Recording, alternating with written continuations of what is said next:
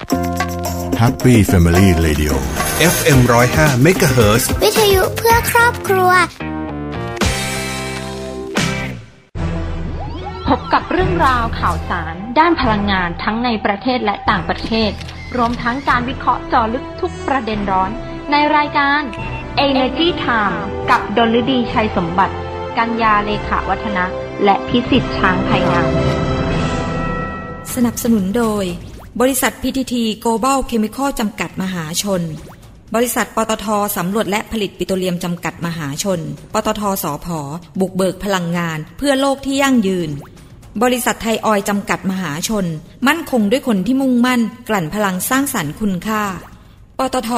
สานพลังสู่ความยั่งยืนบริษัทบางจากคอร์ปอเรชั่นจำกัดมหาชนบริษัทเชฟรอนประเทศไทยสำรวจและผลิตจำกัดเอโกกรุ๊ปบริษัทไทยชั้นนำที่ดำเนินธุรกิจพลังงานอย่างยั่งยืนเรายอมรับความสูญเสียที่เข้ามาแต่เราไม่ยอมแพ้ต่อปัญหาที่ถาโถม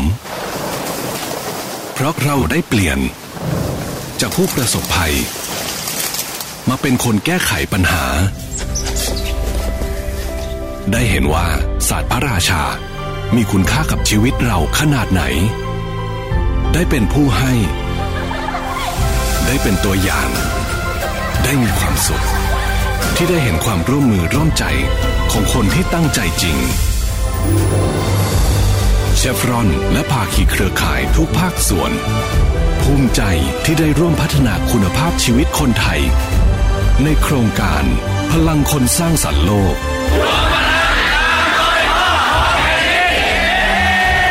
เราจะเดินหน้าต่อไปเพราะการเปลี่ยนแปลงที่ยิ่งใหญ่เกิดจากแรงใจของทุกคน GC ต่อยอดแนวคิด Circular Living ส่งต่อคุณค่าพลาสติกเพื่อคุณภาพชีวิตที่ดีกว่าพลาสติกมีส่วนช่วยอำนวยความสะดวกในการใช้ชีวิตมากมายแต่ขยะพลาสติกกลับกลายเป็นปัญหาเพราะขาดการจัดการที่ถูกวิธีศูนย์บริหารและจัดการขยะรีไซเคิลวิสาหกิจชุมชนวัดชากลูกย่าจังหวัดระยองถือเป็นต้นแบบแห่งแรกในการจัดการขยะพลาสติกแบบครบวงจรด้วย U-Turn แพลตฟอร์มตั้งแต่การส่งขยะเข้าสู่ Recycle Hub ที่จะจัดการเรื่องจำนวนขยะข้อมูลขยะในคลังและข้อมูลผู้ส่งขยะจนถึงปลายทางการรีไซเคิลผ่านโรงงานรีไซเคิลที่ได้มาตรฐานพร้อมทั้งระบบสมาร์ทซาเล้งหรือบริการติดต่อรับขยะถึงบ้านผ่านแอปพลิเคชันที่จะเข้ามาช่วยเพิ่มความสะดวกศูนย์บริหารและจัดการขยะรีไซเคิลวิสาหกิจชุมชนวัดชากลูกย่า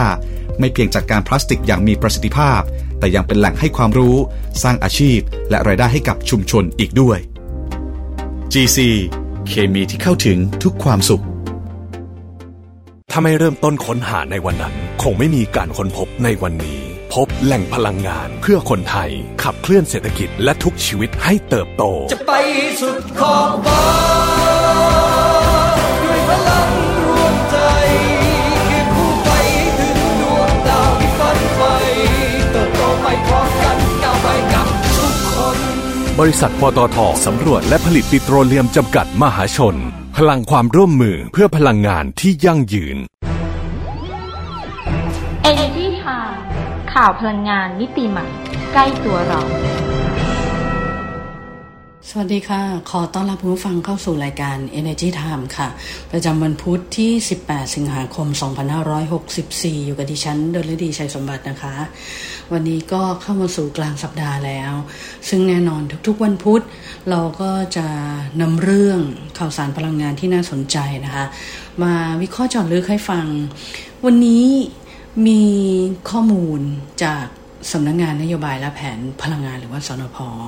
เขาออกมาเปิดเผยถึงการใช้พลังงานในประเทศไทยในช่วงครึ่งปีแรกเนี่ยว่าเป็นยังไงบ้างแล้วก็สถานการณ์ปีนี้ทั้งปีเนี่ยมันจะเป็นยังไงเนื่องจากว่าในปีนี้เนี่ยต่อเนื่องจากปีที่แล้วเนี่ยทั่วโลกเลยอยู่ในสถานการณ์พิเศษนะคะใช้คำว่าสถานการณ์พิเศษก็คือเกิดการแพร่ระบาดของเชื้อไวรัสโควิด -19 มันส่งผลกระทบให้วิถีชีวิตของคนทั่วโลกเนี่ยเปลี่ยนแปลงไปหลายๆอย่างรวมถึงพฤติกรรมการบริโภคอะไรหลายๆอย่างก็เปลี่ยนแปลงไปนะคะแล้วความต้องการอะไรต่างๆเนี่ยมันก็ลดลง เนื่องจากว่าเราเนี่ยต้อง work from home ทำงานที่บ้านใช่ไหมคะเพราะฉะนั้นในเรื่องของการใช้พลังงานมันก็มีเพิ่มขึ้นในบางส่วนแล้วก็มีลดลงในบางส่วนแต่ว่าในภาพรวมแล้วหลักๆแล้วเนี่ยดูแล้วเนี่ยผลกระทบค่อนข้างเยอะมากฉะนั้นอัตราการเพิ่มขึ้นเนี่ยก็ไม่ได้สูงมากซึ่งทางสำนักงานนโยบายและแผนพลังงานเนี่ยก็ได้ออกมาเปิดเผยนะคะว่าตัวเลขครึ่งปีแรกในเรื่องของยอดการใช้พลังงานขั้นต้นเนี่ยเพิ่มเพียง 2.8% เท่านั้นเองนะคะท่านผู้ฟังมันก็ไม่ได้เยอะนะ คือเพิ่ม 2.8% นี่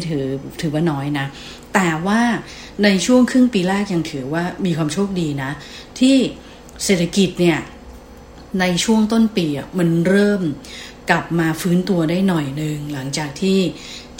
โควิดระลอกที่2เนี่ยมันคลี่คลายไปใช่ไหมคะแต่ว่าเราเนี่ยเริ่มมามีการระบาดระลอกที่3เนี่ยตั้งแต่เกือบประมาณกลางเดือนเมษายนที่ผ่านมาแล้วหลังจากนั้นนี่ก็ยาวมาเรื่อยเลยจนถึงปัจจุบันแล้วก็ณตอนนี้เนี่ยอัตราการติดเชื้อก็ยังสูงอยู่นะคะเพราะฉะนั้นในครึ่งปีแรกเนี่ยได้อานิสงส์จากช่วงต้นปีที่เศรษฐกิจมันกระเตื้องขึ้นก็เลยทำให้การใช้พลังงานในขั้นต้นเนี่ยมันบวกเพิ่มขึ้นมานิดนึงนะคะก็คือ 2.8% คือถ้าดูปริมาณเนี่ยเขาก็คิดออกมาเป็นหน่วยบาร์เรลเทียบเท่าน้ำมันดิบต่อวันเนี่ยก็จะอยู่ที่ 2,068 บาร์เรลเทียบเท่าน้ำมันดิบขออภัยค่ะ2,068 พันบาร์เรลเทียบเท่าน้ำมันดิบต่อวันนะคะก็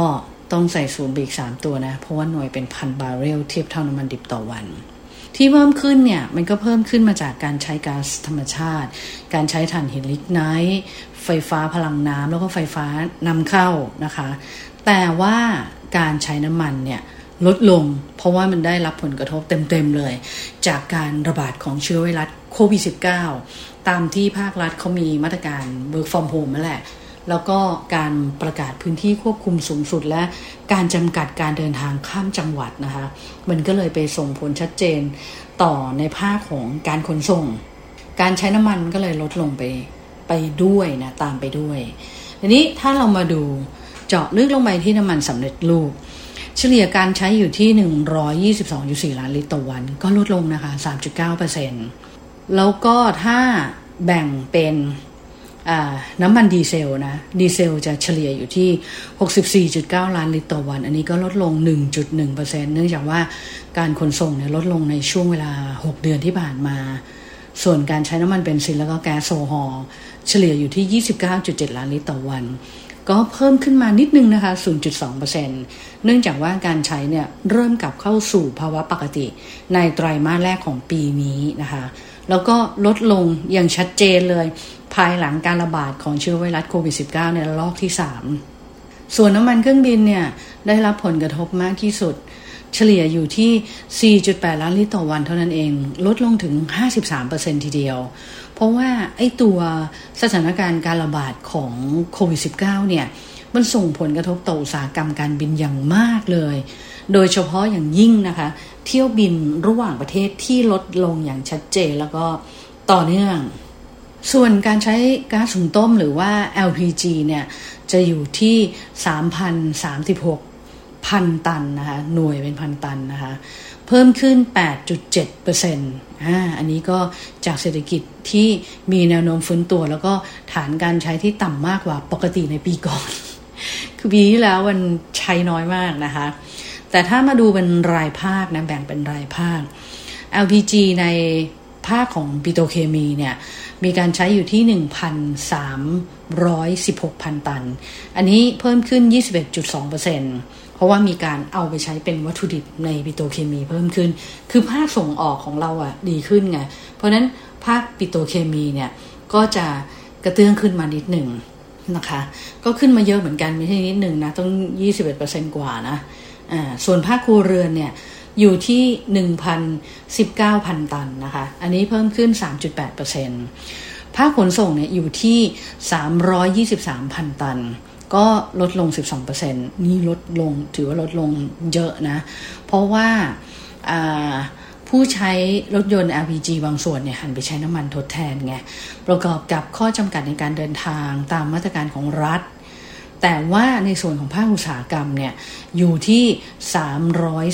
335,000 ตันอันนี้เพิ่มขึ้นเหมือนกัน 13.1% อย่างที่บอกเมื่อกี้คือภาคอุตสาหกรรมเนี่ยไ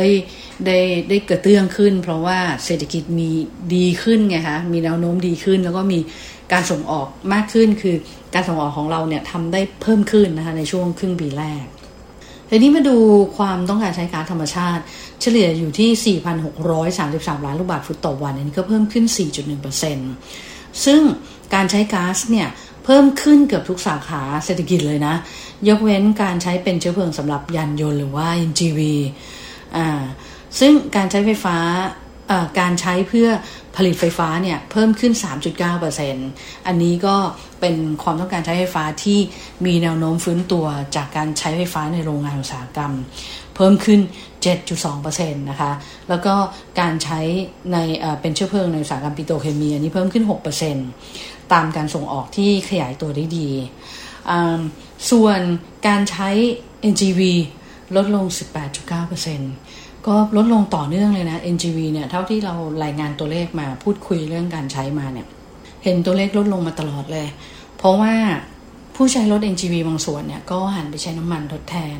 แล้วก็ผลกระทบจากการแพร่ระบาดของเชื้อไวรัสโควิด -19 เนี่ยมันเป็นข้อจำกัดทำให้การใช้ NGV ในการเดินทางเนี่ยลดลงส่วนการใช้ถ่านหินแล้วก็ลิกไนท์เนี่ยอันนี้ก็เพิ่มขึ้น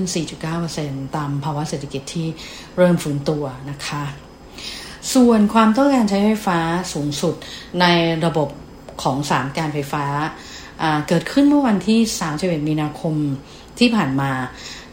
ตอนเวลา 14:49 นาทีเนี่ยอยู่ที่ 3,123 เมกะวัตต์อันนี้ก็เพิ่มขึ้นมาเล็กน้อยนะคะ 2.2% เมื่อเทียบกับช่วงเดียวกันปีก่อนแต่ว่าการใช้ไฟฟ้าในอุตสาหกรรมเนี่ยเพิ่มขึ้น 6.1%ภาคครัวเรือนลดลง 1.9% แล้วก็ในส่วนของการใช้ไฟฟ้าในสาขาธุรกิจมันก็ลดลง 5% นะอันนี้ในช่วงเดือนพฤษภาเนี่ยลดลงเยอะเลยเพราะว่าตอนนั้นฝนตกคนอยู่ที่บ้านเนี่ยภาคครัวเรือนกับภาคธุรกิจเนี่ยไม่ค่อยได้เปิดเครื่องปรับอากาศไง นะคะแต่ว่าในส่วนของธุรกิจโรงแรมภัตตาการก่อสร้างอสังหาริมทรัพย์ค้าปลีกอะไรเงี้ยอันนั้นลดลงเยอะเพราะว่าบางไซต์ก่อสร้างก็เปิดไม่ได้ถูกไหมคะเปิดไม่ได้แล้วก็โรงแรมตอนนี้ก็ไม่มีใครเข้าพักเลยภัตตาการอาหารก็โดนมาตรการล็อกดาวน์อยู่นะคะแต่ว่ามันเป็นช่วงๆมันในช่วงครึ่งปีแรกก็มีเหมือนกันเป็นช่วงหนึ่ง14วัน1เดือนอะไรแบบนี้นะคะแล้วก็แนวโน้มการใช้พลังงานในปีนี้สนพ.เนี่ยเขาก็พยากรณ์นะจากตัวเลขที่สำนักงานสภาพัฒนาการเศรษฐกิจและสังคมแห่งชาติหรือว่าสสช.เนี่ยเขาออกมาคาดการณ์เศรษฐกิจของไทยปีนี้เนี่ยว่าจะปรับตัวเพิ่มขึ้นในช่วง 0.7 ถึง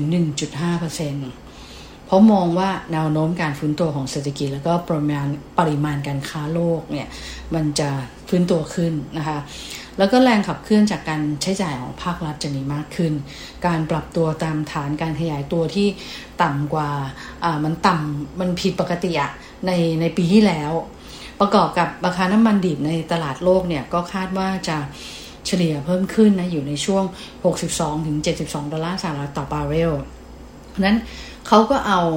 ตัวเลขเนี่ยสมมติฐานต่างๆเนี่ยที่สสช.เนี่ยประกาศออกมาเนี่ยมาคาดการณ์ว่าปีนี้ทั้งปีเนี่ยการใช้พลังงานขั้นต้นในปี 2564 เนี่ยคาดว่าจะอยู่ที่ 2,015,000 บาร์เรลเทียบเท่าน้ำมันดิบต่อวันเพิ่มขึ้นแค่ 0.1% เท่านั้นนะคะก็ถึงแม้ว่าเศรษฐกิจจะเริ่มฟื้นตัวโดยเฉพาะอย่างยิ่งนะการผลิตเพื่อการส่งออกเนี่ยเพราะว่าตอนนี้เศรษฐกิจโลกแล้วก็ประเทศคู่ค้าเนี่ยเขาก็เริ่มฟื้นตัวขึ้นใช่ไหมคะแต่ว่าน้ำมันเนี่ยยังมองว่ายังลดลงอยู่นะคะโดยในปี 2564 เนี่ยการใช้ก๊าซแล้วก็ถ่านหินแล้วก็ลิกไนท์เนี่ย คาดว่าจะเพิ่มขึ้น 3.5% นะก๊าซเนี่ยเพิ่มขึ้น 3.5% ถ่านหินแล้วก็ลิกไนท์เนี่ยเพิ่มขึ้น 1.8% ส่วนการใช้ไฟฟ้าพลังน้ำแล้วก็ไฟฟ้านำเข้าเนี่ยอันนี้คาดว่าจะเพิ่มขึ้นเยอะนะเพิ่มขึ้น 11.7% เพราะว่าปีนี้เขื่อนจากจีนเขามีการปล่อยน้ำลงแม่น้ำโขงเนี่ยจำนวนมากเพราะนั้นเนี่ยอ่างเก็บน้ำของโรงไฟฟ้าหรือแม้กระทั่งโครงการที่เป็นฝ่ายน้ำล้นเนี่ยมีน้ำไหลผ่านเนี่ยเพิ่มขึ้นเพราะนั้นประเทศไทยเนี่ยเราก็รับซื้อไฟฟ้าจากสปป.ลาวอยู่แล้วไฟฟ้าพลังน้ำเนี่ยไม่มีต้นทุนค่าเชื้อเพลิงนะเพราะฉะนั้นเขาผลิตไฟได้มากขึ้นเนี่ยเราก็ใช้มากขึ้นซื้อมากขึ้นนะเพราะฉะนั้นสัดส่วนในปีนี้ไฟฟ้าพลังน้ำกับไฟฟ้านำเข้าจะเพิ่มขึ้นเยอะนะคะในขณะที่การใช้น้ำมันเนี่ยคาดว่าจะลดลง 5.5% ก็เป็นผลมาจากการยกระดับมาตรการล็อกดาวน์แล้วก็การประกาศพื้นที่ควบคุมสูงสุดและเข้มงวดในเดือนกรกฎาคมที่ผ่านมานะคะส่วนการใช้ LPG เนี่ยใน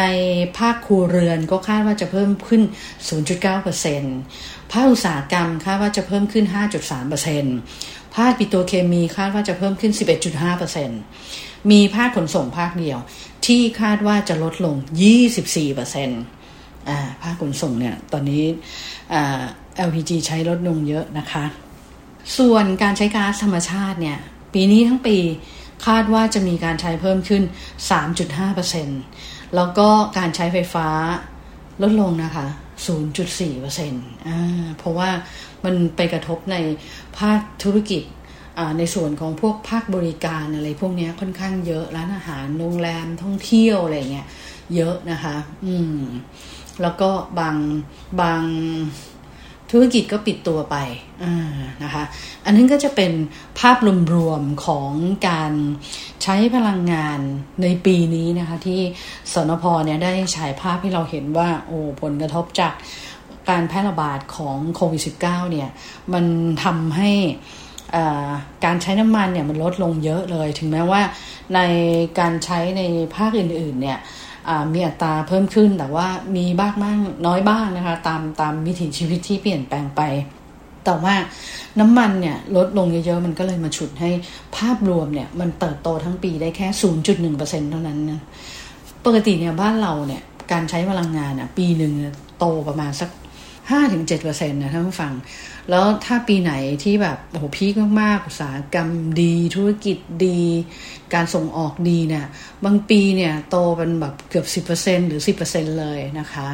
เพราะฉะนั้นเราก็ต้องมาดูว่าปีนี้โดยเฉพาะครึ่งปีหลังเนี่ยเราก็ได้รับผลกระทบจากโควิด -19 ค่อนข้างที่จะเยอะพอสมควรนะคะเข้ามาเดือนนี้เดือนสิงหาคมแล้วก็ต้องมาดูว่าการแพร่ระบาดในประเทศไทยเนี่ยมันจะลดลงเมื่อไหร่แล้วก็มันจะลากไปยาวนานแค่ไหนดังนั้นเนี่ยเราก็จะเห็นว่าปีนี้จะเป็นยังไงบ้างนะคะในช่วงครึ่งปีหลังเนี่ยเข้มข้นต้องจับตามองนะคะแล้วจะลากยาวไปถึงปีหน้าหรือเปล่าก็ยังต้อง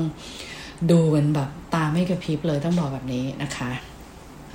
นั่นก็เป็นเรื่องที่เรานำมาพูดคุยกันให้ฟังวันนี้เดี๋ยวเราไปดูเรื่องราวดีๆกันบ้างดีกว่าช่วงนี้นะคะร่วมด้วยช่วยกันเยอะมากดิฉันจะให้เวลากับสิ่งเหล่านี้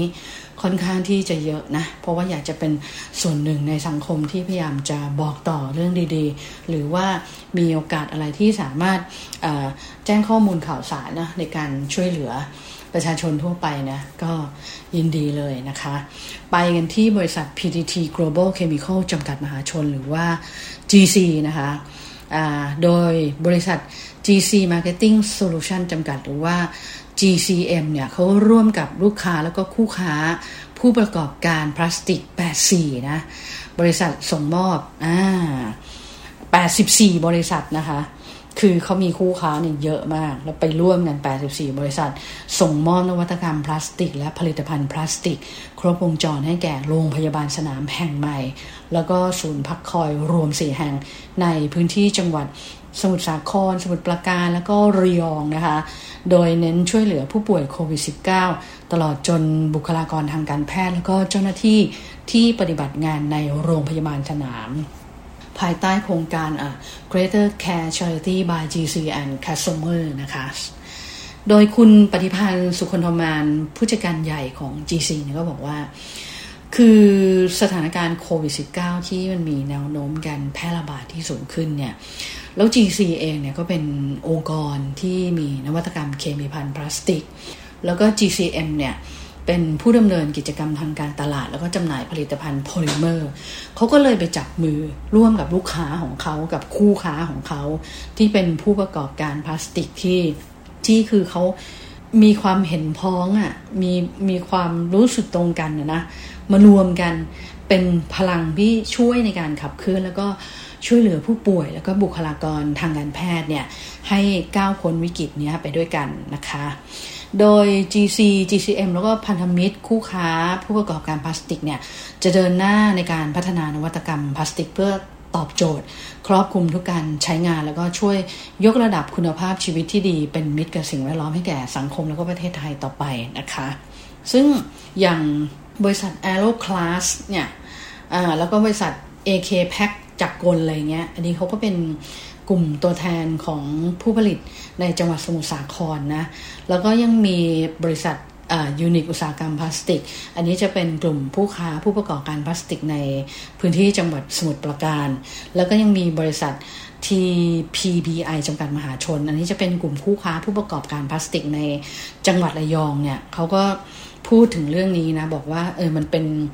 ป็นความตั้งใจอะนะที่ดีมากๆเลยของผู้ประกอบการที่ทำสายการผลิตเนี่ยหรือพวกซัพพลายเชนต่างๆเนี่ยที่ได้นำนวัตกรรมพลาสติกเนี่ยมาใช้ประโยชน์ในช่วงสถานการณ์การแพร่ระบาดของโควิด -19 เนี่ยแล้วก็มีส่วนร่วมในการสนับสนุนการทำงานของบุคลากรทางการแพทย์เพราะว่าท่านเนี่ยเป็นผู้เสียสละด่านหน้าที่ต้องบอกว่าเสียสละมากๆจริงๆนะคะซึ่งความร่วมมือนี้นะก็มีการในการที่สนับสนุนนะการสร้างโรงพยาบาลสนามแล้วก็ศูนย์พักคอยแห่งใหม่ในจังหวัดต่างๆที่เราบอกไปแล้วเมื่อกี้นี้นะคะแล้วก็มีการสนับสนุนอุปกรณ์ที่ผลิตจากนวัตกรรมพลาสติกต่างๆแล้วไม่ว่าจะเป็นเตียงสนามสำหรับผู้ป่วยชุดกราวกันน้ำนะคะชุด reusable PPE grow นะคะแล้วก็ถุงขยะหรือว่าถุงขยะป้องกันการติดเชื้อจากที่ผลิตจากพลาสติกนะคะแล้วก็ยังมีตู้ล็อกเกอร์เก็บของด้วยอันนี้บริจาคมาเป็นอุปกรณ์สำคัญในการช่วยเหลือผู้ป่วยโควิดที่อยู่ในพื้นที่เสี่ยงเลยนะคะซึ่งโรงพยาบาลสนามแล้วก็ศูนย์พักคอยแห่งใหม่4แห่งเนี่ยจะรองรับผู้ป่วยสีเขียวสีเหลืองในกลุ่มโรงงานอุตสาหกรรมในพื้นที่สีแดงเข้มด้วยนะมีทั้งหมดขนาด1,000 เตียงอยู่ในจังหวัดสมุทรสาครเนี่ย2แห่งแล้วก็อยู่ที่ไหนล่ะอยู่ที่โรงพยาบาลสนามวัดเกตุมบดีศรีวรารามอันนี้300 เตียงก็เปิดใช้งานเมื่อวันที่15 สิงหาคมที่ผ่านมาแล้วก็อยู่ที่โรงพยาบาลสนามเทศบาลตำบลอ้อมน้อยนะ200 เตียงอันนี้จะเปิดใช้งานวันที่20 สิงหาคมนี้นะคะแล้วก็มีอยู่ที่สมุทรปราการเนี่ย1แห่งก็คือศูนย์พักคอยตำบลบางบ่ออันนี้มี150 เตียงอันนี้เปิดใช้งานไปแล้ววันที่15 สิงหาคมที่ผ่านมาแล้วมีที่ระยอง1แห่งนะคะก็คือโรงพยาบาลสนามกีฬากลางอันนี้มี350 เตียงก็เปิดใช้งานไปแล้วเมื่อวานนี้นะคะ17 สิงหาคมที่ผ่านมาก็ต้องบอกเลยว่าต้องขอบคุณนะขอบคุณมากๆเลยกับทุกความร่วมมือนะคะในการที่ช่วยกันทำให้ประเทศไทยเนี่ยดีขึ้นแล้วก็ผ่านพ้นวิกฤตตรงนี้ไปให้ได้นะคะมาอีก1บริษัทนะคะคือบริษัทปตท.สำรวจและผลิตปิโตรเลียมจำกัดมหาชนหรือว่าปตท.สผ.เนี่ยโดยคุณพงษ์ธรทวีสินประธานเจ้าหน้าที่บริหารเนี่ยก็เป็นตัวแทนนะในการมอบเครื่องให้อากาศผสมออกซิเจนอัตราการไหลสูงนะอีก10 เครื่องรวมมูลค่า 2,500,000 บาทในการที่จะช่วยเหลือจังหวัดต่างๆในการดูแลรักษาผู้ป่วยโควิดนะคะซึ่งครั้งนี้เนี่ยได้สนับสนุนร่วมกับกระทรวงพลังงานแล้วก็กลุ่มปตท.นะคะซึ่งในปี 2564 เนี่ยปตท.สผ.เนี่ยเขาได้มอบเครื่องให้อากาศผสมออกซิเจนอัตราการไหลสูงให้แก่โรงพยาบาลสนามบุษราคำแล้วก็โรงพยาบาลต่างๆในกรุงเทพมหานครแล้วก็จังหวัดต่างๆรวมทั้งหมด75 เครื่องนะรวมมูลค่าก็18,750,000 บาทนะคะในขณะที่อีก1บริษัทก็คือบริษัทปตท.น้ำมันและการค้าปลีกจำกัดมหาชนหรือว่า OR เนี่ยก็ได้มีการสนับสนุนน้ำมันดีเซลจำนวน 9,000 ลิตรให้แก่วัดในกรุงเทพมหานครแล้วก็ปริมณฑลเนี่ย9วัดนะก็จะมีวัดมงคลวนารามวัดพระพิเรนวัดดวงแขวัดจันทร์ประดิษฐารามวัดบางพลีใหญ่กลางจังหวัดสมุทรปราการนะคะแล้วก็วัดเสาธงหินวัดราชประคองธรรมวัดแคนอกและวัดบางม่วงจังหวัดนนทบุรี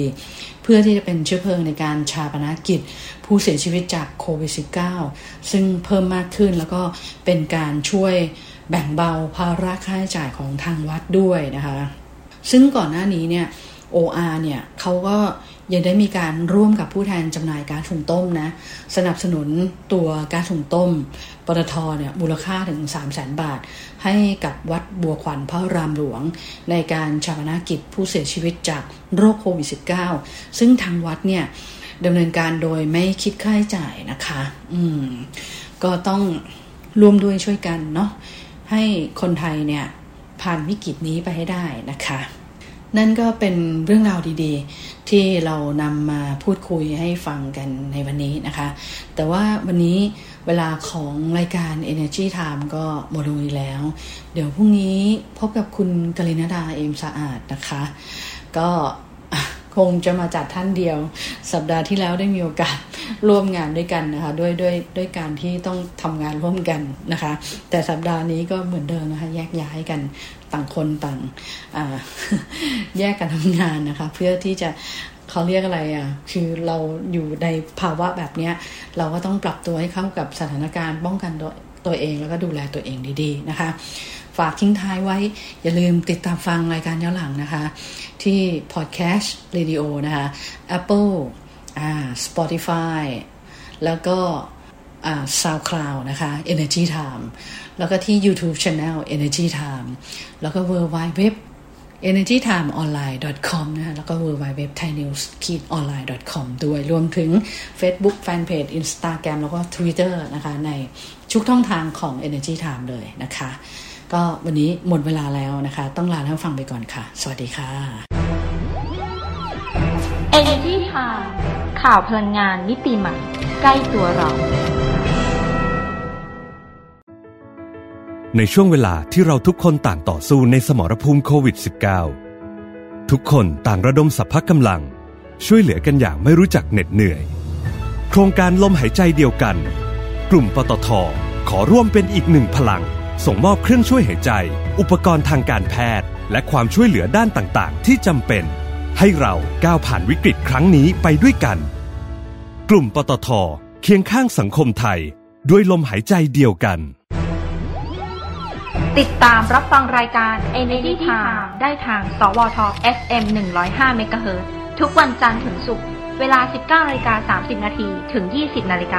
และสามารถรับฟังรายการย้อนหลังพร้อมติดตามข่าวสารพลังงานมิติใหม่ใกล้ตัวเราได้ทางเว็บไซต์ www.energytimeonline.com สนับสนุนโดยบริษัท PTT Global Chemical จำกัดมหาชนบริษัทปตท.สำรวจและผลิตปิโตรเลียมจำกัดมหาชนปตท.สผ.บุกเบิกพลังงานเพื่อโลกที่ยั่งยืน